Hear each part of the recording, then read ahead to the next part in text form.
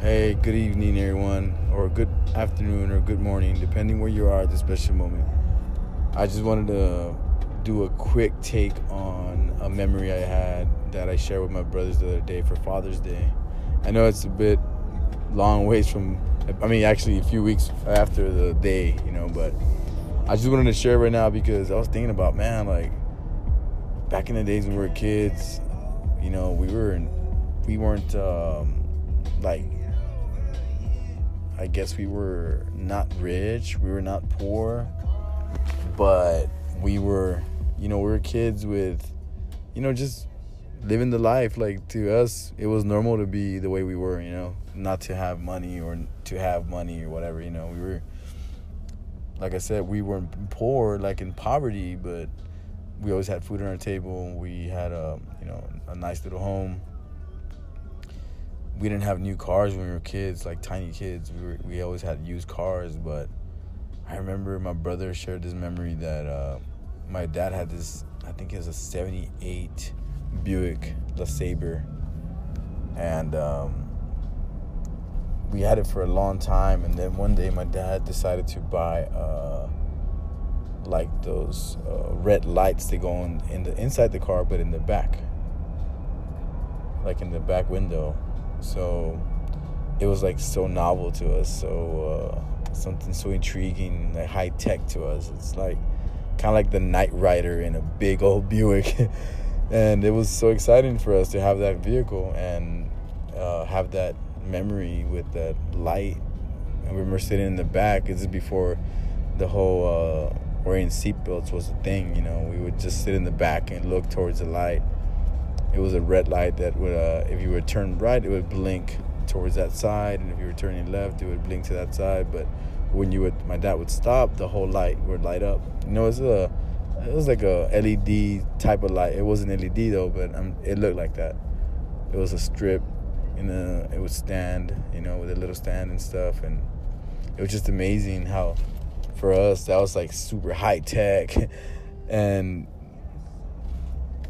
not carrying a moment of having a new car, that never ran through our minds. And now as an older adult, and having a job and a family and being able to buy vehicles and stuff like that, and,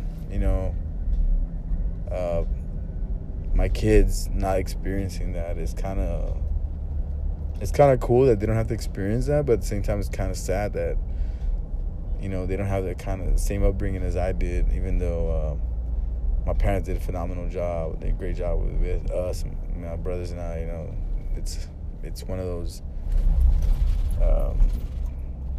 classical upbringings of a Hispanic family living in the south border of Texas and trying to make it in school, with family, with just in every single direction. My parents were entrepreneurs at a very young age, both of my parents,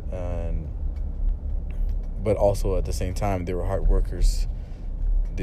My dad currently is employed. He's a 66-year-old man, but he works like he was a 40-year-old man. He's hard working, very beautiful energy, but he's always been also like a very strong-willed person that if he has an idea, he'll go for it. And my mom as well, she was growing up, my grandpa, who, rest in peace, he died a long time, he had a little business, and he always taught them about money and how to take care of money, how to make money, how to work for themselves.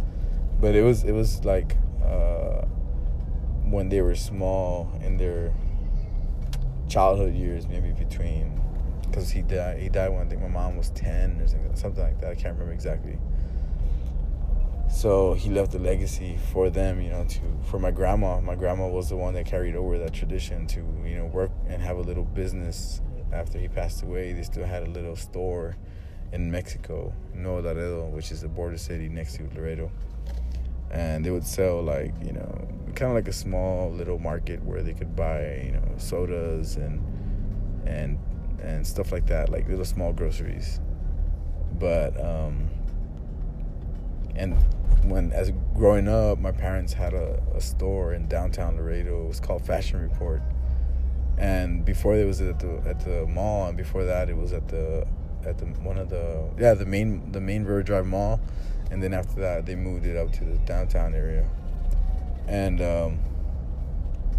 we, being kids, we were little kids. We would work with my parents. We didn't know what we were just working to have fun. Like they had nothing else to do. This is before iPads and Game Boys and all that shit. So we were there, just kicking it, selling Cokes and shit in the ice chest. My brothers and I think I was about 10, 11, and my brothers were 8, and the other one, Jeff, was about 6 or 5. And we'd be downtown kicking it, selling Cokes and cleaning up the fashion store, which is my mom would sew like dresses and stuff, and for events. It was a pretty cool experience. But then the peso, which is a Mexican currency, lost its value to the American dollar, and all the business went away. And I remember that year, it was kind of sad because my parents really loved that store, and they really spent a lot of time there, and they had a lot of clients. And when they lost that store, or they had to shut it down, it was a pretty sad moment, man, because I remember going downtown and having a great time and helping my parents out, and every Saturday and Sunday we were there, man. But during the week, I guess my mom would be there all day, and then in the summers we'd be there like all summer, just helping out wherever we can. But in the weekends we were always there helping out. And when we lost the store, it was one of those moments that my parents had to start working. My dad got another job. During that time, that's when he started trucking, started driving trucks. So they showed us that, there's no quitting just because you lost a business or whatever, you lost in something. You don't stop, there's no time for stopping and building pity, building the sorrow. And yeah, it's time to be sad, but there's a time to use that energy to focus on what you need to do to bring your family to, be in serenity, being serenity at the home. Like my family was always happy no matter what the situation was. And yes, there was times of frustration and everything, but for the most part, my dad always found a way to make it happen for the family. And my mom as well. She got a really good paying job. My dad as well. They started another business, my dad and my uncles. And that's another form of entrepreneurship that I've learned, that they started real strong. And then they were moving trucks from, like loads from Mexico to Laredo, back and forth. And then the business started to change because, again, the Mexican laws and the American laws, I think the NAFTA laws changed, and they allowed Mexican truck drivers to, charge less for the same job, and then the business went down again. And then my dad had to find another way to make income, and then that's when he went into the transportation, business, where he's actually transporting trucks to all over states, all the East Coast, all the Mid, and he did that for many years, and he got a lot of money doing that job. And I remember when I think it was right after 95, 96 year, my dad started doing that. And I was barely going to be a senior in high school, and he was making money. I was like, wow, so happy that my dad was making money. He put AC in the house. We had never had central air. We were so psyched, so geeked out, like my fellow Chicagoans say, we're geeked. We were just super stoked that we had AC in the house finally. It was a dream come true for us at that moment in our lives, and it was a happy moment, man. So I just wanted to share that being grateful for all the things that we have, and the struggles we've been through, the losses we've gone through, but we need to learn how to take those losses and learn from those experiences, and then be grateful that we had those experiences, because without those experiences, we don't know how to win. And winning in life is being happy. So if you're happy with what you have right now and with the struggles you've been through, imagine when you have greatness in your hand. You're going to be so amazed and so happy with what you have. So shout out to everybody for listening. This is going to be in the future, I know. But love y'all. Stay grounded.